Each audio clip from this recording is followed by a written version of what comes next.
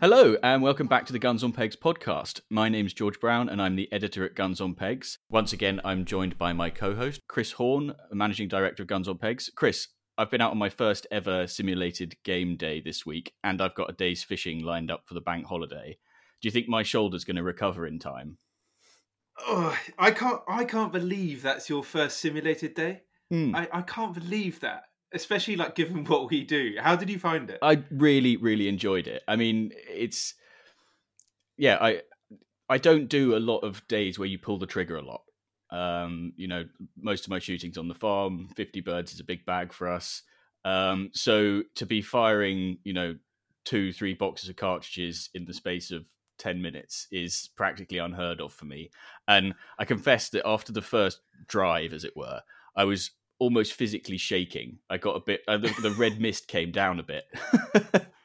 It is knackering. I must say, I had a day out on the clays on a simulated day with Hugh from Barbary Shooting School over in Wiltshire. It was awesome. And having not shot a simulated day, I didn't shoot one last year. Obviously, it was like height of pandemic. And God, it was great to be out. It was just so much fun. It was much more fun than I'd remembered. And he was telling me that they're doing loads more days. It seems to be really on the up. So exciting. Yeah, and I've got another one lined up for next month. So that's nice.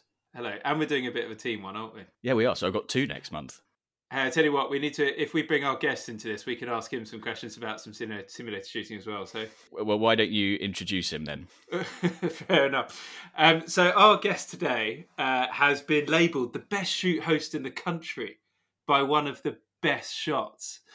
He's also been labelled a particularly average shot by one of the country's most average shots. That's me. He's laid more eggs than every songbird in my garden ever. And to be precise, he's responsible for hatching 7 million chicks a year. He hosts days at the incredibly famous Brigands shoot, amongst many others in the Bettis Hall portfolio. It's RC, Tricky Dicky, Crofty, Richard Crofts to some. Welcome. Thank you very much, guys. That's a hell of an introduction. I will just pick you up. You're right about being the average shot. That is 100% right. The best host in the country, that's debatable, and that'll be backed up by a few people, I'm sure. Thank you very much.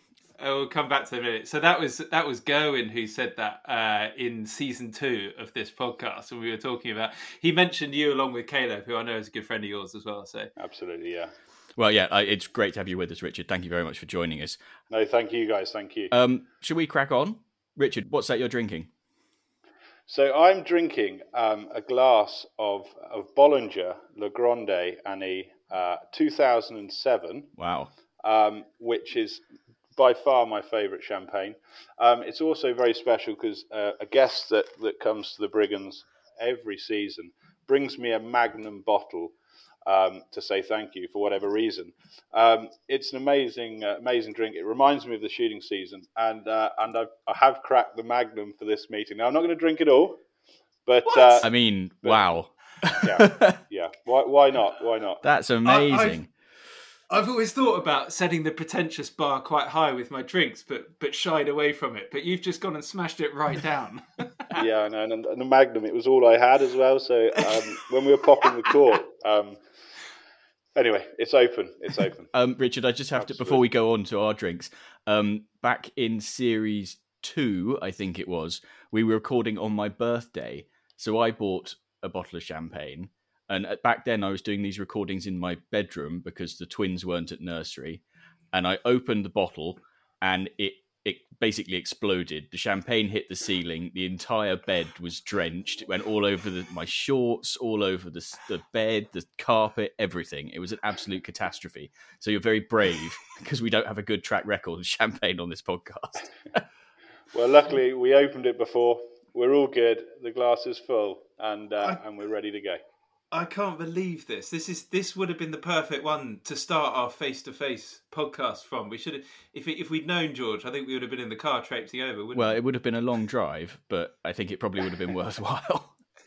I'd have let you know about 20 minutes before and seen the helicopters arrive, if you really want to do that much.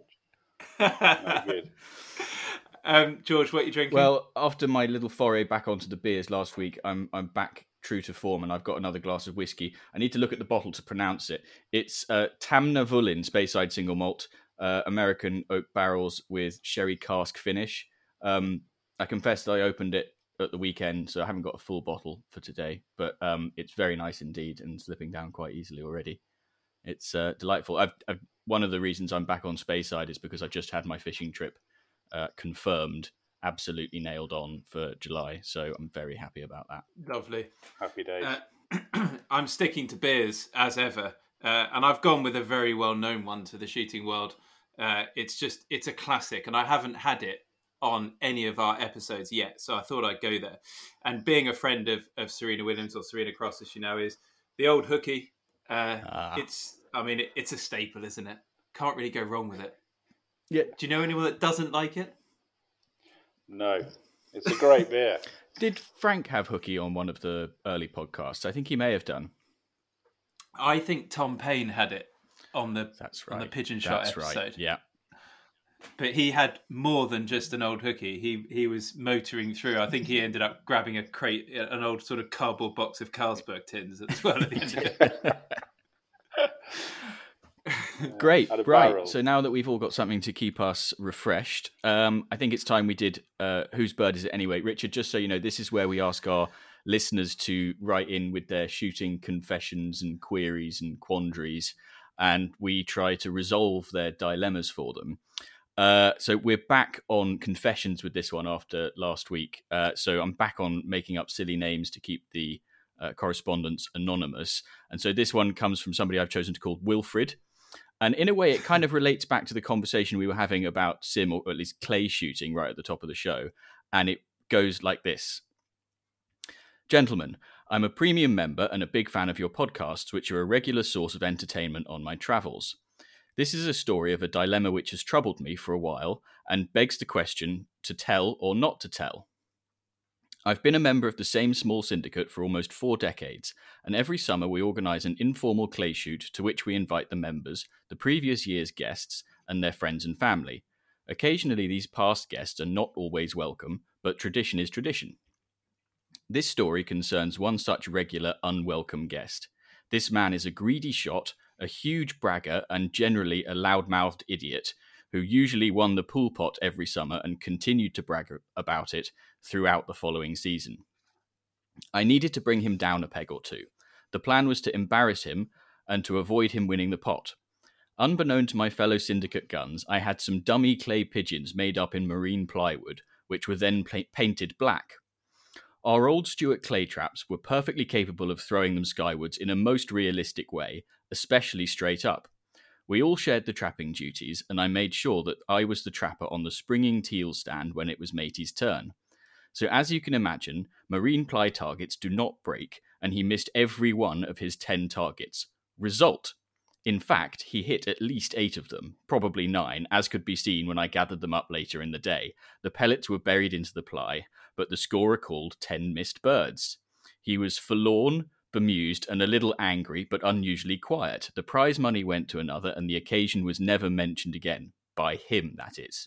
I have a regular chuckle to myself, but also feel a tad guilty about cheating him of the prize money. However, the objective of bringing him down a peg or two worked like a dream. I did have the thought of posting him anonymously one of the said targets, but feared the consequences of the resulting inquiry. Should I have come clean? This is unbelievable. It's amazing, isn't it? Honestly, the lengths that someone will go just to make someone feel really shit about themselves. To be fair, I want to meet that guy. I mean, talk about bringing someone down to level. My opinion is never, ever let that out the bag.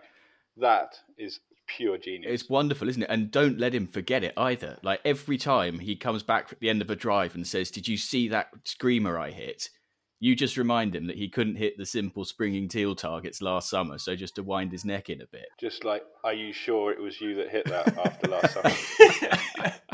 I can't believe he's managed to keep this quiet. I mean, because he's anonymous, obviously, and in these circumstances, he's still going to manage to keep this quiet. But what huge lengths to go to. I mean, talk about making marine ply clays. That's not easy. But I mean, painting them black. What it shows you is that if you are a loudmouth or a show-off or a braggart, the shooting world will come back and bite you in the arse somehow. It really will. You won't get away with it forever. And he might never learn the lesson, but maybe he will. How much of a dick must this guy have been? He must have been winding people up for a few years, don't you think? I just think that is absolutely brilliant. The guy deserves like a lot for this. I want him at our podcast party. Well, hopefully he'll be there, yeah. I'm going to get him to design armour for some of our pheasants that fly over a certain gun. So, the same sort of thing. This guy, I need to get this guy on board.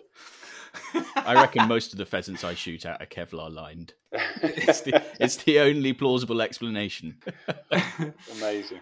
So he's got one simple question: should I have come clean? I think unanimously no. No, but also unanimously no congratulations.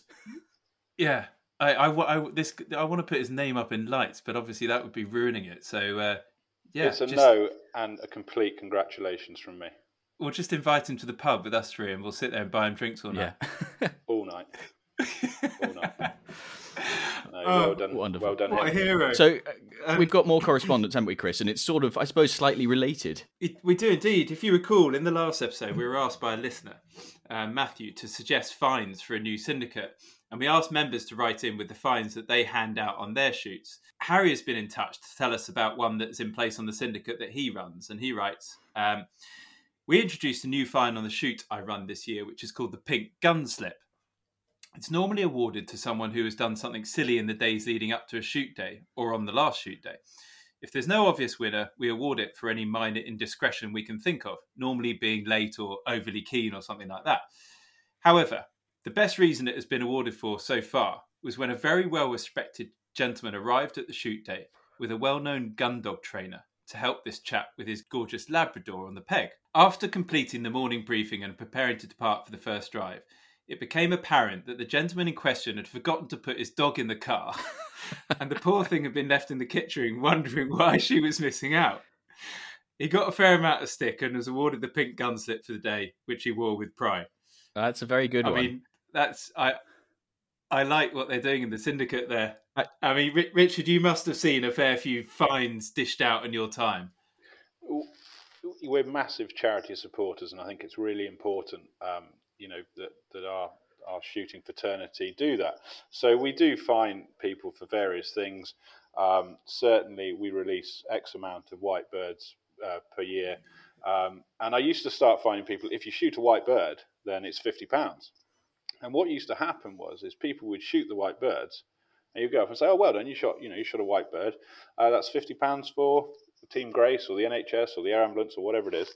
And they'd simply turn around and go, "I never shot that." And you could have guns, just one gun in a field, and a white bird strategically behind him, and "Oh no, I never shot that." So we've actually changed it now. So basically, if you shoot a white bird, you collect £50 off everybody else, and all of a sudden, yeah, I shot the white bird, and we get fines in that way. But yeah, I mean, I think fining guns, you've got to be a little bit careful, but it's a great way of a bit of fun for the day, but also raising money for great causes. Yeah, I think it's a lot of fun. We don't really do them at home, but I've been on a few shoots with good finds, and I do think it's fun. I meant to say, by the way, Harry actually messaged us on Instagram, and he sent us a picture of the pink gun slip, and I have to say, it is very pink. It's really, really pink. So the good thing is that Wilfred and Harry are both going to get a set of the Guns on Pegs podcast garters, which will go very nicely with the pink gun slip, it has to be said. So they're both now members of the Most Noble Order of the Garter. Richard, obviously, you're going to get your garter, so we'll look forward to seeing those out. They will be worn with pride. Exactly. Good news. And of course, they're also, all three of you are now on the guest list for our Game Fair party. So if you've got a shooting confession or a quandary or a query and you'd like us and our guests to help you out with it, and you'd like to become an owner of a set of the garters and come to the party, drop us an email to pod@gunsonpegs.com.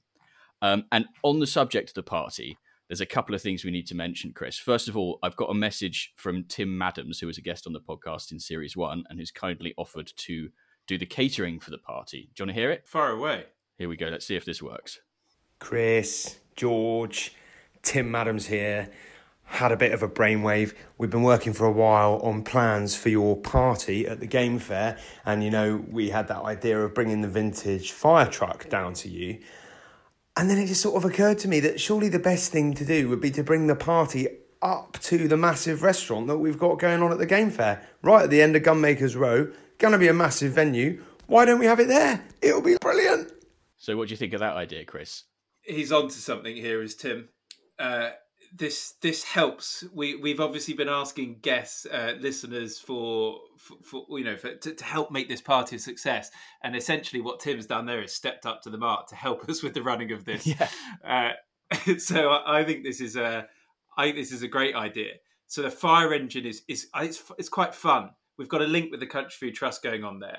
And we talked about that first off, the idea that Tim will do the catering. So when people have had a load of drinks and they're far too drunk and they want to have whatever it is that they want to eat, a bit of money goes to the Country Food Trust. So that's a really good thing.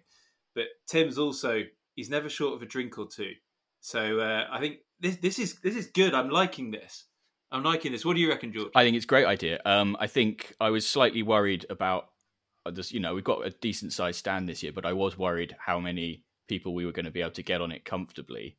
I think we're talking about a guest list of 300. So if we can use his restaurant, which is obviously set up for large numbers of people, it seems absolutely perfect to me.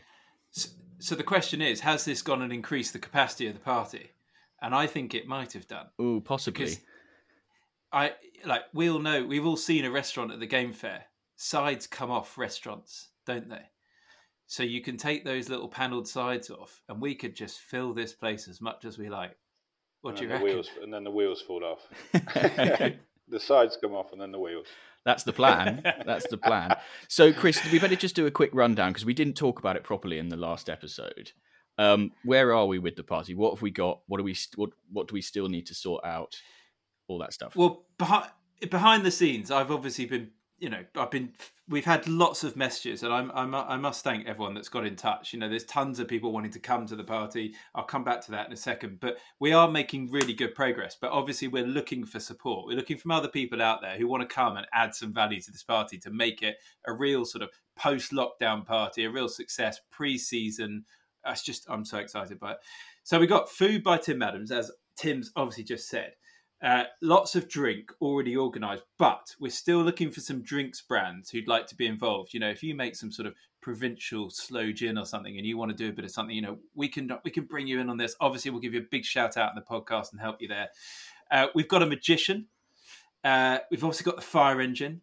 We've got Tom Payne on the triangle on the Tom Payne stage and a Tom Payne dance-off. Who's competing against Tom in the Tom Payne dance-off? Is it just Tom? The thing is, yeah, when Tom Payne does a dance-off, it is usually just Tom and no one else within quite... Nobody within flailing distance. I think we've all witnessed that. So that's happening. But obviously, if anyone would like to compete with Tom Payne in the dance-off, we can very much make that a thing. So let us know. And we've also got a cannon to open the party. So it's going great guns.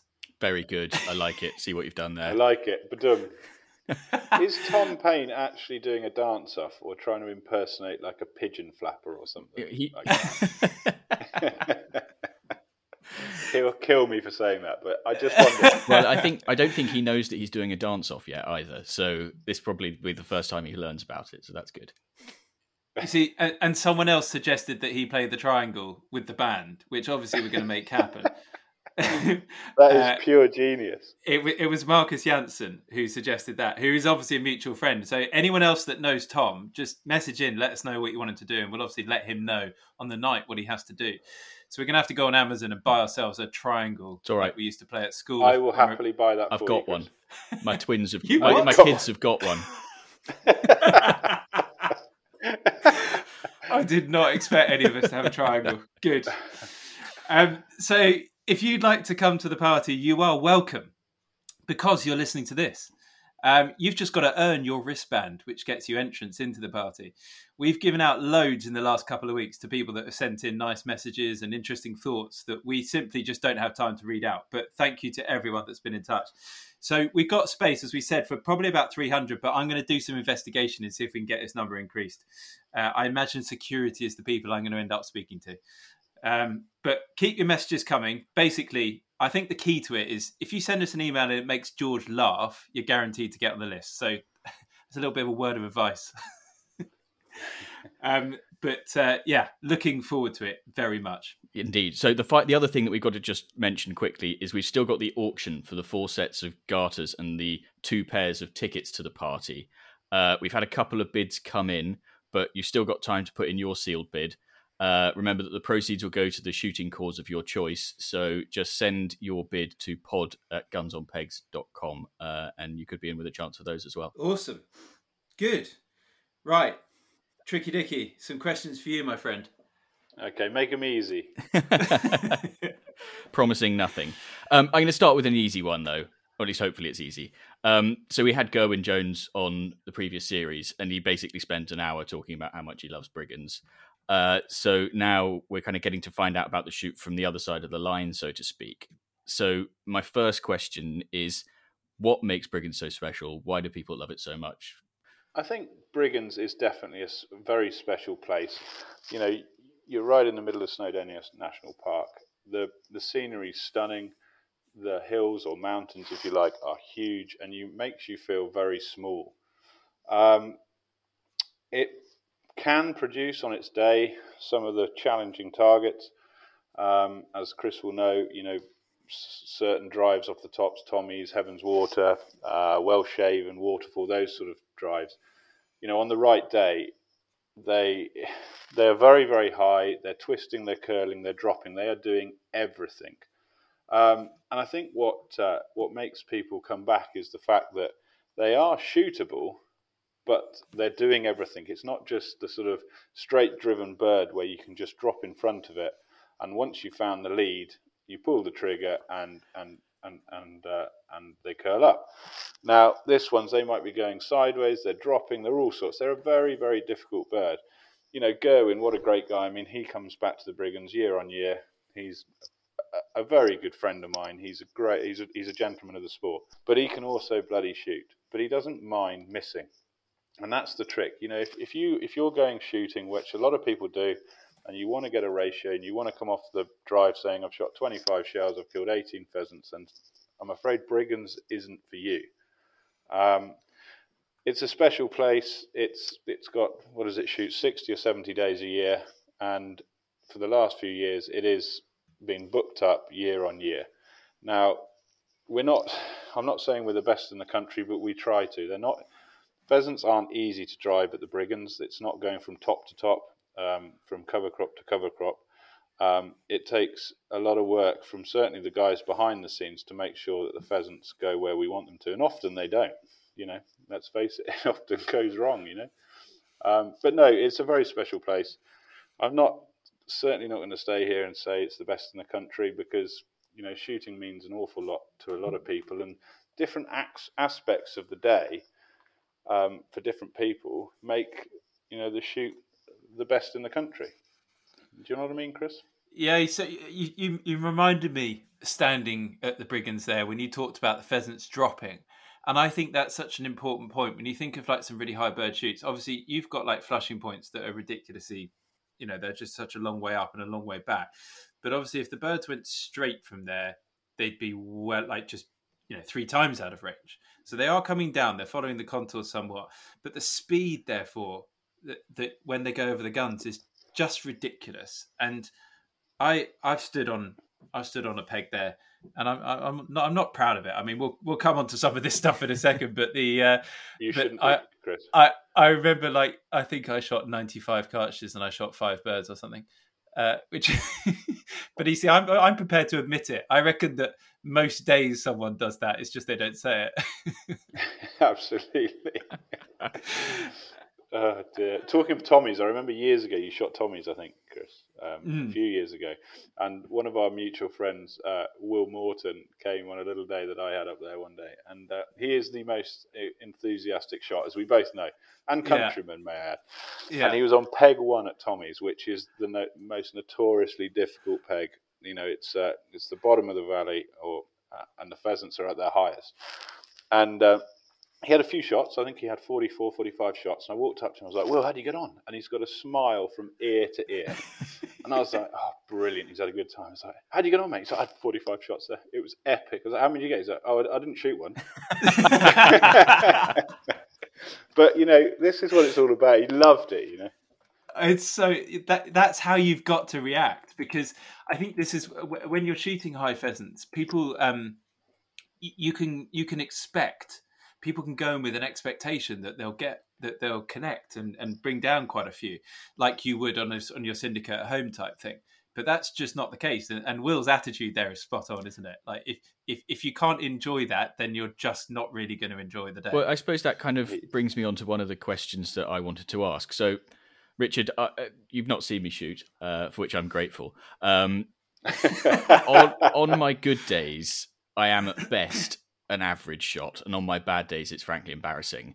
So would Brigands be wasted on me? Do you need to have a certain level of skill to come to Brigands and not just have fun, but to actually sort of be ethical as well?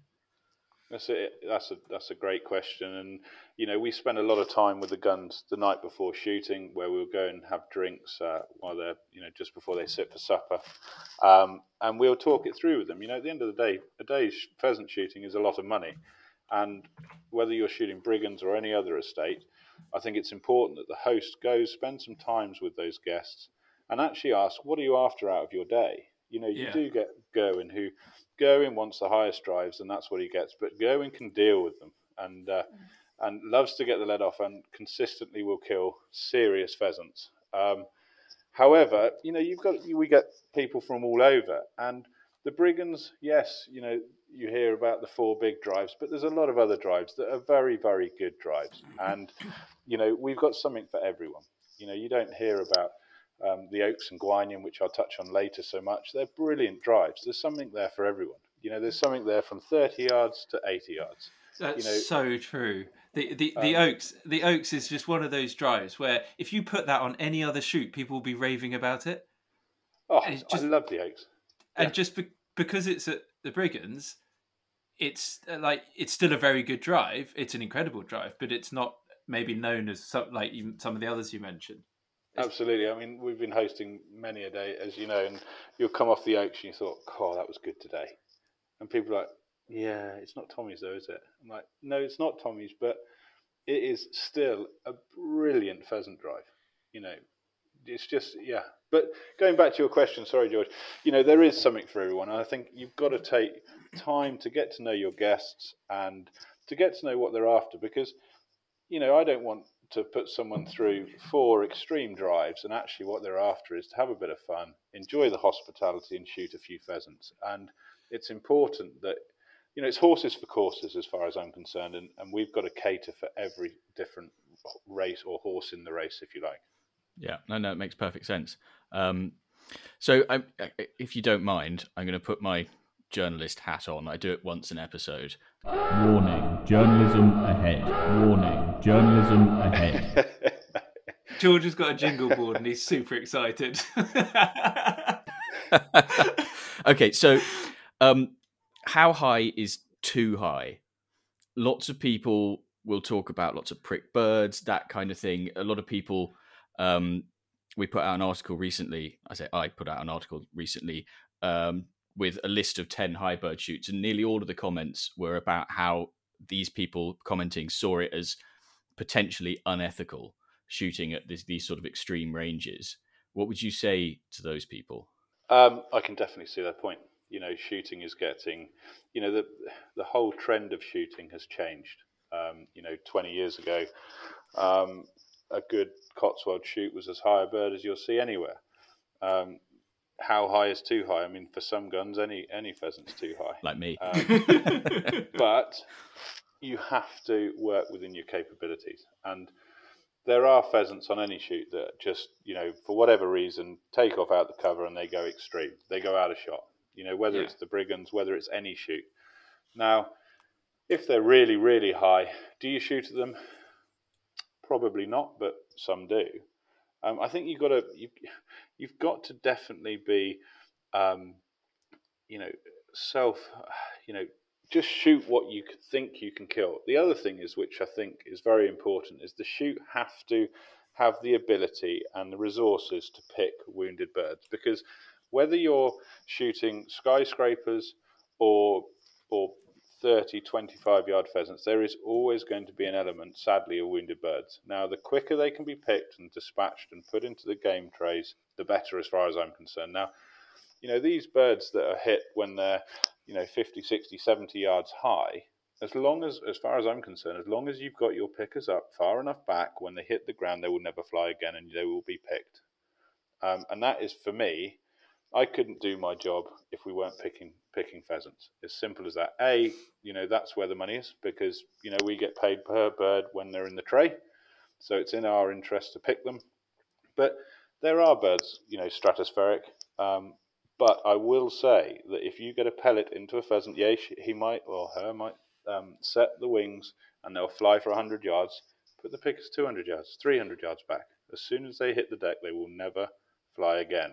And we need to make sure that we have the resources in place that every bird that sadly is pricked, and it's not that many of them, but there's always some, are picked and dispatched. So on your really tall drives, how far back are the pickers up? So we normally have 2 waves of pickers. My argument as a shoot host is I don't want the pickers too close because a lot of the guns bring dogs and they want to use their dogs, and birds that are cleaned out, killed outright, will be dead. They're not going to go anywhere. So the guns can have their fun with their dogs picking them up. Where I want my pickers is, on some drives, they'll be a mile back. A mile? Bring the ditches up. They've all got 4, 5, 6 dogs apiece. Work it all the way back, and they will pick 99% of them. Wow. I don't want to see pickers 10 yards behind the gun line with dogs running in, because the ones that are on the field and are killed outright, they're going to be there for when they've walked in from a mile, as far as I'm concerned. I'm really glad you've talked about this, because I think that this is such a key point that never gets spoken about with regards to higher bird shooting. The fact that we all go shooting, of course, we've all pricked pheasants. Like, it's not something there's nothing worse than pricking birds on a drive. I'd rather miss and miss and miss and miss than occasionally muddle one down. It's just horrible. But it is the nature of what we do, and we won't go into any of that. But the fact is that there are shoots out there where there are birds being pricked regularly because they're just good. They're good shoots, good high birds, but not extreme or anything. But they're not set up necessarily like you're set up, with 2 banks of pickers up and pickers up a mile back and all the rest of it. And I think that that's such a key point, because even though, you might not be killing things instantly, as long as they're being collected and put in the trays, as you say, then it's what's the difference really? And actually, the money spent on extra pickers, Chris, is money well spent. Because they've only got to pick 1.5 or 2 pheasants the whole day, and that's paid. Yeah. And actually forget about, the money that you get for picking. We have a sport that I know all 3 of us are passionate about. Yes, okay, we make our livelihoods from it, but I'm passionate about this. I've shot from a very, very young age, and I've, put my whole life into it. I want it to stay around. We don't need to be giving any opportunity for not doing our jobs properly, should we say, for us not to let it go on for your kids and their kids. Yeah, you're absolutely right. Yeah. I must ask a question. It's putting you on the spot a little bit here, but we're obviously transitioning shot-wise. I mean, and we're not, we're quite early stages of this. How do you see that affecting the shoot? I think that, I'm not one that's going to say I don't want it to happen, because if that's the way it's got to go for our sport to continue, then we need to go with it. And as far as I'm concerned, going back to Gerwin, I stood behind him on the Oaks, funnily enough, peg 8, some proper grown-up birds coming over him, and he said, I'm going to shoot some steel now, and he wrapped up some birds that were as good, couldn't tell he wasn't shooting it, which was good. I was really impressed with that. Now, forget about that. If, for instance, steel doesn't do what lead can, then we need to alter our sport, because there's not much of an alternative. The way I see it, if we start saying, it's got to be lead, it's just another bullet in the gun for our industry, or our passion, if you like, to be close. So if that's what it's got to be, that's what it's got to be. And we've got to cater for that. is my view. So what does that look like in your case? Does that mean bringing flushing points further down the hill, or bringing the guns up the hill? I think we're going to need bigger grams and lesser shot size to bring that impact up. And I think it's going to be, we'll see how it goes. I mean, we always flush birds. We have 4 lines, one from the bottom, one from either side, and one from the top.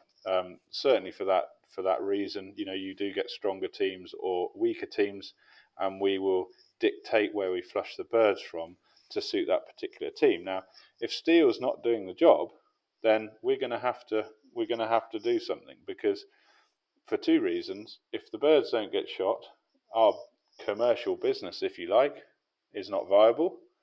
And plus, the second reason, if birds are getting pricked to the point that they, just very lightly touched, ethically it's not right, and morally it's not right. So, we're going to have to suck it and see. It's going to be a challenge maybe, but you know what? It might not be. These eco wads and bits and pieces, you might find that, there's no need to change. We'll see. Yeah, I think you're right. It's going to be interesting. I don't want to spend forever on this sort of stuff, because I think the actual shooting aspect, the actual pulling the trigger, is only a small part of the day. And I completely agree. We can get caught up on the sort of how did you shoot point. And George will know from me, I couldn't give 2 hoots at the end of the day. Like, I'll shoot as well as I can, but it's not why I go. I go to spend time and have a laugh and just talk. And I think that if we get hung up on going to the Brigands and just there with your, fixing in your various different chokes and trying this, that, and the other, and then not partaking in conversation between the drives, quite frankly, you've got it coming anyway. That's the sort of stuff. Chris, that if you and I needed to be good shots to carry on shooting, we'd have given up years ago. I'd be at the back with the dog. It'd be you, Morton, and I, 100%. George, I haven't seen you shoot, so I can't comment, but I dare say you'd be the 4th in our club. Almost, yeah, the founding member, I think, probably. I mean, you're so right there, Chris. Going back to what do people enjoy on a day shooting? You ask someone like Gerwin Jones to somebody completely different. What they enjoy on a day is, completely different. Hospitality is a huge factor, especially if guns are bringing their wives. The wives are there. They need some enjoyment, good champagne, nice canapes in between drives, bits and pieces like that. Good company. What's a day shooting without good company? Yeah. I'd rather shoot an average farm shoot with some seriously good company than the best shoot in the country, whatever that might be. Scenery. To stand, one thing the Brigands has got is scenery. You stand at Tommy's, you look down through that sort of central valley. It's breathtaking, and to have a glass of champagne and something there to drink and nibble on is brilliant. But there's so many different aspects, I suppose, to a day's shooting or a shooting trip that different people enjoy different parts of. So while you're talking about this, I think there's a question here which I've got to ask you, because and I want to hear your take on it, because I get very outspoken about this, but we see comments from people who simply cannot understand, and with some quite colourful language, why people would want to spend £50+ on per bird on a day shooting. And when we put stuff on like Facebook, for example, like profiling different shoots, there's just almost like downright abuse almost at us for even mentioning it. Firstly, what do you charge at the Brigands? And can you explain to someone who might ask this question how it differs from the sort of £30 per bird at their local shoot? And the key differences to sort of justify. He's got his paperwork out. We're going to get a proper answer. Yeah. No comment. My father-in-law will kill me for this, but you've met my father-in-law, and he just thinks everything about what I do in commercial pheasant shooting is just ridiculous. But anyway, we'll go from here. As I touched on earlier, as I'm sure all of us, I started shooting at 8 or 9 years old. And in the school holidays, I'd walk miles just to shoot a pigeon or shoot a rabbit. And if I ever got that phone call, which wasn't very often, maybe once or twice a year, if some gunner dropped out down the local shoot, would you like to come on our farm shoot? I was like, 25 to 30 birds over 8 guns. I thought all of my Christmases had come at once. So I understand 100% the other end of the spectrum, if you like. when I moved to Wales, 14 years ago, I'd never seen anything like this. And now, running the Brigands or hosting the Brigands together with a lot of work, Will Evans is hugely involved. But anyway, going back to it, what's the difference between a 25-pound farm shoot bird, if you like, and 50-pound bird? As far as I'm concerned, they're two different sports, Chris, I think. Now, I might be wrong here, but I think they are. 25-pound a bird. If you're putting it into monetary terms, a farm shoot that I'd shoot on would be a 3-to-1 shoot, for instance. Yeah. I would say. And it's £25 a bird. It's very affordable shooting. But if you actually did that per shot, you're talking at what? 3-to-1 is £8.30 a bird, a shot. Oh, right. That's what's costing it, okay? Yeah. £50 a bird at the Brigands for 8-to-1 to have hopefully some of the best food and some of the best wine or whatever it is £6.25 a shot. So when you put it into, it depends whether you want to shoot the birds or have the shots. Actually, Brigands is cheaper than a farm shoot. Is that good? Is that good? It's an interesting way of looking at it. Yeah. Have I quietened Chris Horn? We're both sitting here desperately trying to do the maths in our head, and it's definitely not my strong point. I did it earlier. I did an article on that about 5 years ago, literally talking about bang for your buck, if pulling the trigger is what you're going for. And so I was aware of that sort of thinking, but I really intrigued to hear you put your numbers on it. George, I want to hear your take on that. Well, I think it seems to me that what we've said all the way through this and in so many podcasts before is that the pulling of the trigger, the size of the bag, all the rest of it is actually incidental, or not the most important factor. And somewhere like Brigands or any of the better shoots, really, there's as much emphasis on the hospitality, the great food, great drink, great wine, great champagne, evidently, as we've learned today. And so what you're comparing is I don't know, let's use hotels as an example. You're comparing the Ritz, which is the height of luxury, hot and cold running waiters and every possible whim looked after, and a self-catering Airbnb by the beach. And they're two totally different things. They both have their place. They're both really enjoyable, but they're just different things, and it depends what you're looking for. And a lot of what you're paying for isn't the shooting, it's the add-ons, but that aren't add-ons.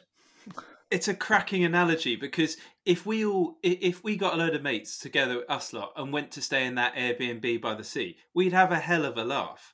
But we'd also have a hell of a laugh if we all got our mates and went to the Ritz for a weekend. It's absolutely, that's my point. That's exactly right. It's not that one is more fun than the other. They're just different. And it's like saying, why does anyone ever go in business class in a plane? Just because once in a blue moon, if you can afford it, it's a luxury and you sort of treat yourself, don't you? Yeah, or if you've got money coming out of every orifice, then you're used to... Then of course you're going to go economy. No, but actually, like you say, one of my best days shooting I've ever had was at Hill Farm back in Warwickshire. You probably know that. Yeah. And the company was amazing. I think we shot 75 or something, and it was a bloody good day. And the company was amazing, and got round your mates at night, and it was brilliant. But as I say, the farm shoots and the commercial, the bigger shoots, they are different entities, I think. I don't think you'll ever be answered, but this is why shooting is so much fun. And I suppose the other point is, right, there's plenty of £30 a bird shooting out there. It's not like there's a shortage of it. There's loads of opportunities out there. We know this. Everybody knows this. If you don't want to spend £50 a bird, just don't. Then just don't. You don't have to. No one's twisting your arm. It's entirely up to you where you decide to go and book to shoot. And you shouldn't... I find it really annoys me when people judge other people for the choices that they make, how they decide to spend their money. It's up to the individual how they get their rocks off. Absolutely, I agree. Pause. Right, Tricky, go for a wee. Legend. I'm going to get another drink then. Well, yeah, that's a great shout. There will now be a short intermission.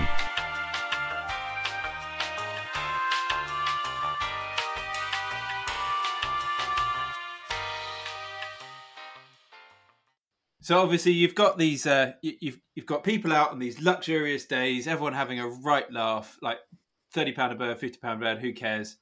It's all about the funny stories. You've hosted tons of days. You must have seriously itchy legs as well, the amount of shooting socks you have to wear. Well, tell me about some of the funny stories. Go on, you must have something that springs to mind. There are undoubtedly an awful lot of funny stories out there, undoubtedly. The amount that I can actually tell on a podcast gets dwindled down from about 600 or 700 to just a couple, but... You could do what George does and just like change everyone's names for random other letters in the alphabet.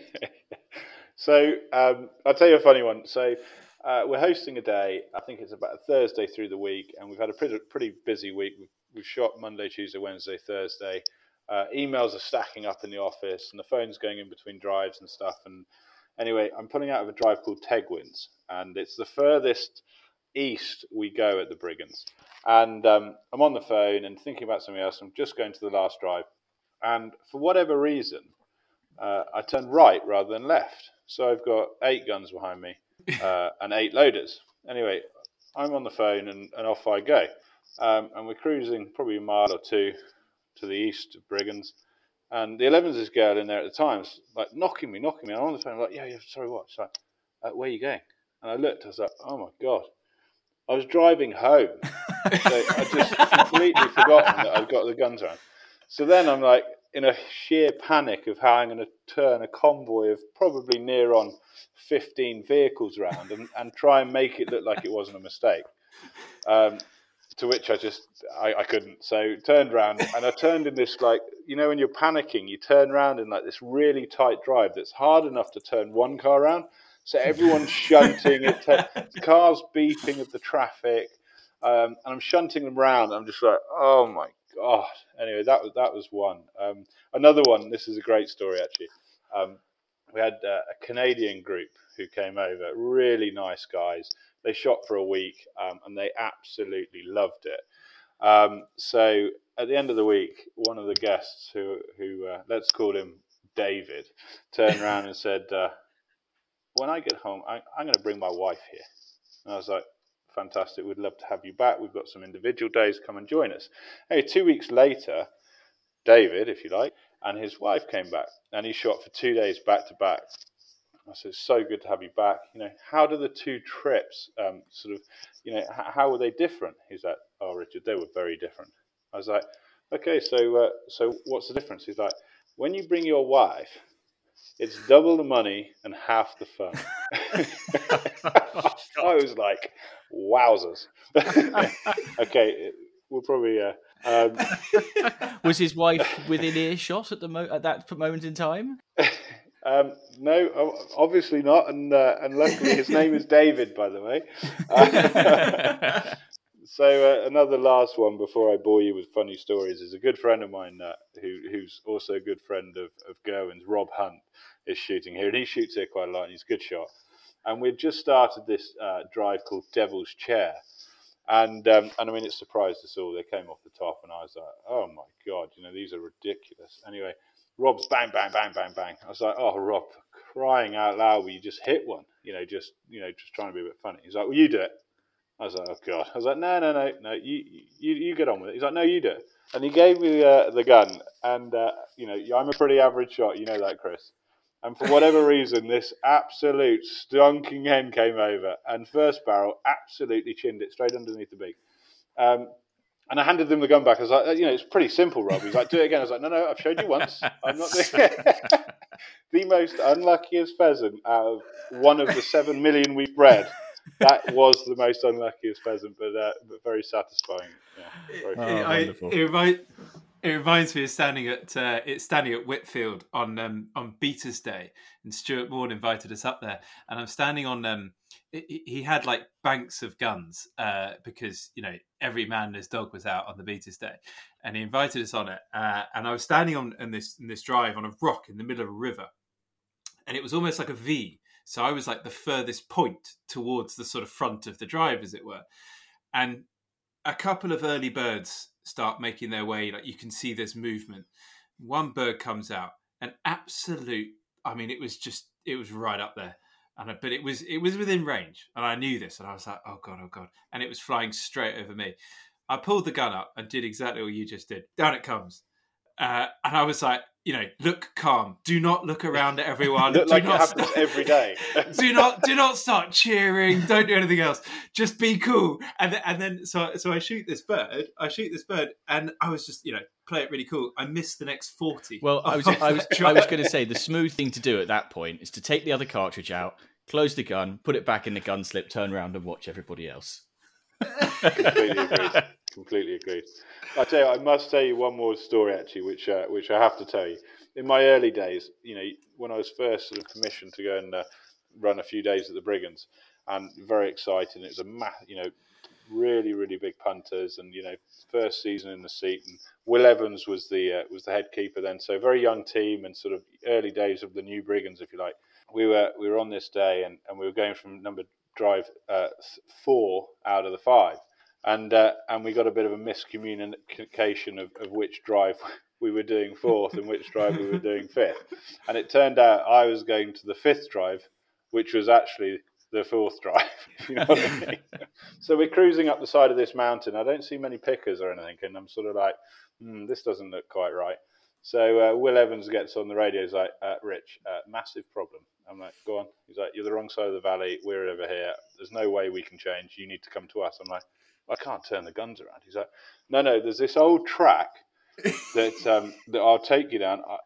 It's a little bit overgrown, but the guns will get down there fine. I'm like, Will, are you sure that this is yeah, no, it's fine. So we turn left. We turn right off the main road up towards this drive, where we should have just stayed on the main road. Turn left, go down this little, not even a track, Chris, I'm not going to lie, it's like a footpath.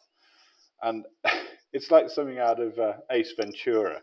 Going down through this vegetation, through a ford, up round, it's bumpy, it's terrible. And finally arrive back on the road 100 metres down the road from where we turned off.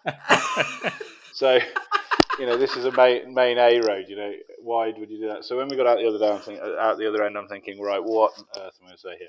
And they say, Richard, why on earth did we go sort of right? I was like, it's terrible.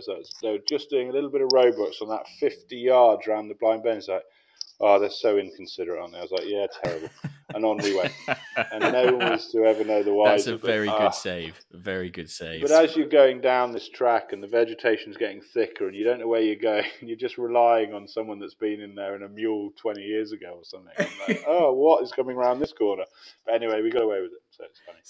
So I've got a question. We talked a lot about Brigands and an amazing shoot it is, but I know you've been to other places. Tell us about some of the other favourite shoots. And obviously you're employed by Betisol, and Betisol have some mega shoots in the portfolio. But take me to other parts of the country where things are totally different, scenery's different. Yeah. What do you think sort of compares? I've been lucky enough that I have shot quite a few nice places in this country. I mean, I've shot Water Priory. I think personally that is a lovely shoot. It's a brilliant shoot, completely different end of the spectrum again, but it's a very nice shoot in Yorkshire, as you know.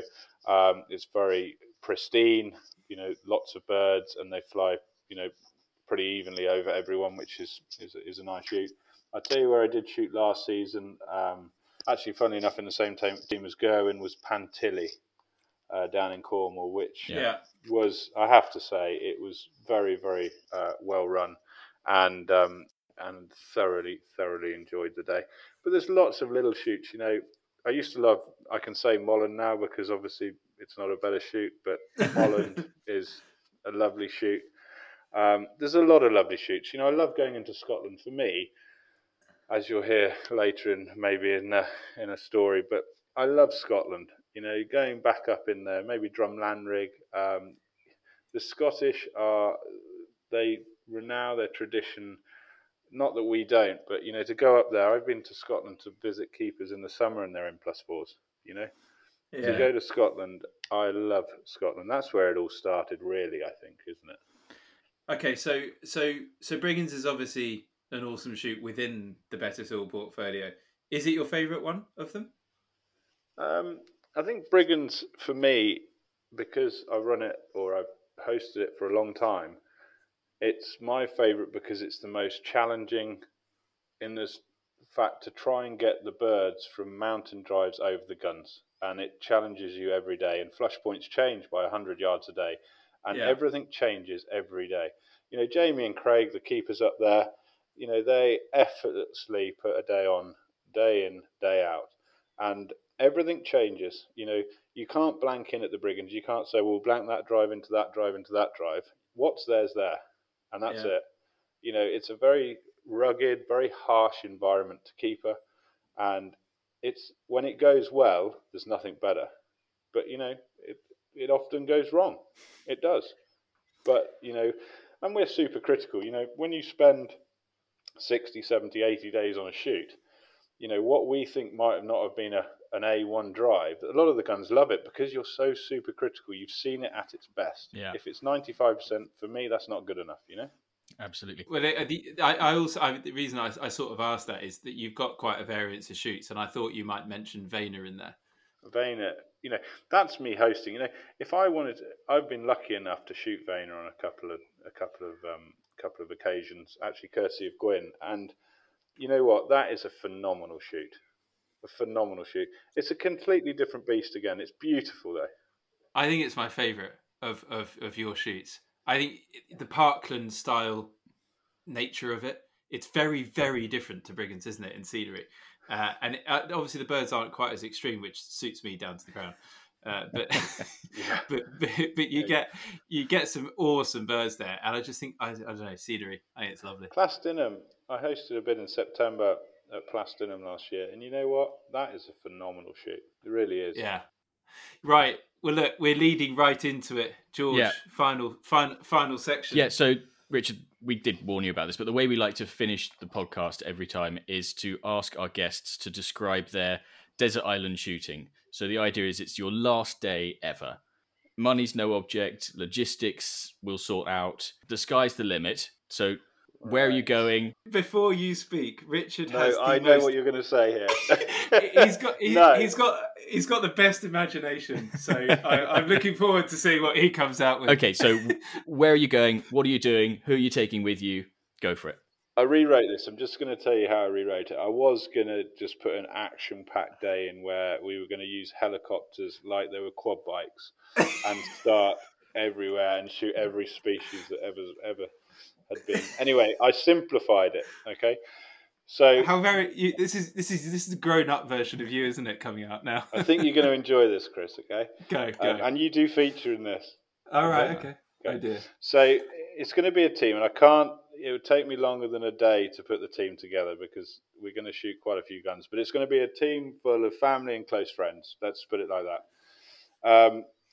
I'm gonna hire Balmoral Castle, okay, which is going to be I like the it already. perfect venue for a relaxed evening the night before. And I know that Her Majesty the Queen is very keen at picking up, and we'd love to have her on the day as well for some of it. So we'll be up at first light, and we'll be straight on the river, and we'll have caught a salmon by 6 a.m. in the morning. Okay. Ambitious. And then we're straight up the hill then, and straight onto the Red Stags, and we're back for breakfast at 9 a.m. Okay, so wow. We've really pushed on. Breakfast is 9 o'clock till 9:30 a.m. prompt. Helicopters leave at 9:31 a.m. prompt. Okay. We then cruise into Invercord for a driven grouse day. Yeah. Which is a double gun day. It's got a strong wind. Nothing massive, somewhere in the region of 300 to 400 brace. Which that would complete our McNab. It certainly would. In a big way. Chris, you would be loading for me, Chris. Okay. I knew that was going to be my role in this. We didn't want to rush the day through, so we're going to return at 4 p.m. For what's known in Scotland as you won a nip with the keepers and guests celebrating all of our McNabs. Before 5 p.m. we're collected from the castle, Yeah. And then we're off to the most prolific flight pond in the UK, wherever this may be. Yeah, you've built it. We're going to shoot teal, widgeon. We're going to shoot all of it. All of it wild. No, nothing weird. Everything wild.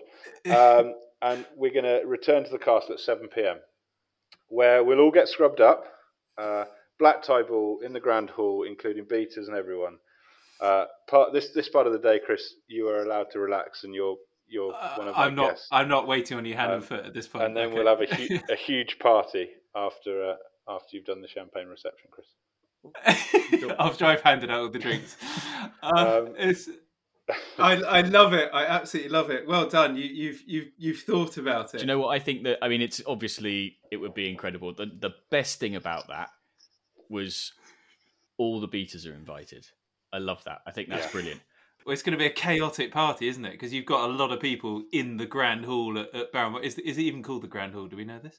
I mean, when I was there last time, that's what they called it. But do you know, actually, funnily, before we go, a person who will listen to this, and they'll know I'm speaking about them, but I'm not going to say a name. I said, have you ever done a McNab? He said, yeah, of course I have, yeah. I said, well, how did that work? He said, well, I caught a salmon before breakfast. I went and shot 50 brace of grouse to my own gun, got home and thought it'd be rude not to go and shoot a deer. Now that is a McNab. That is a McNab.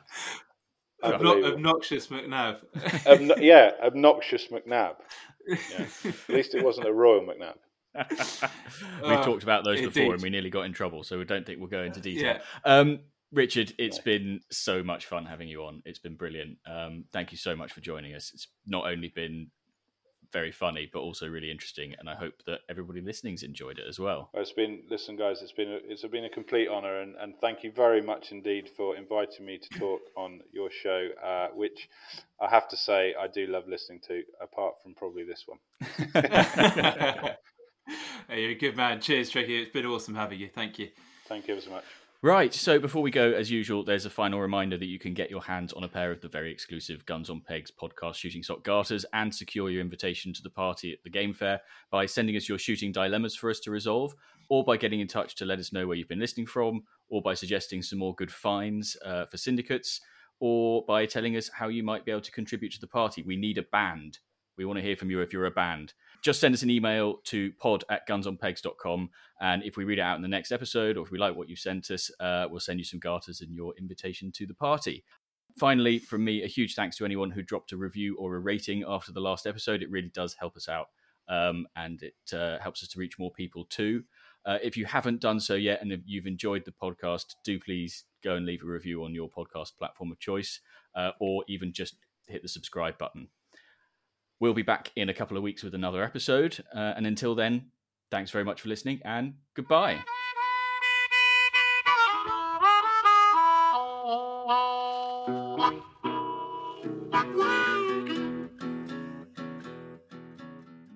Good work.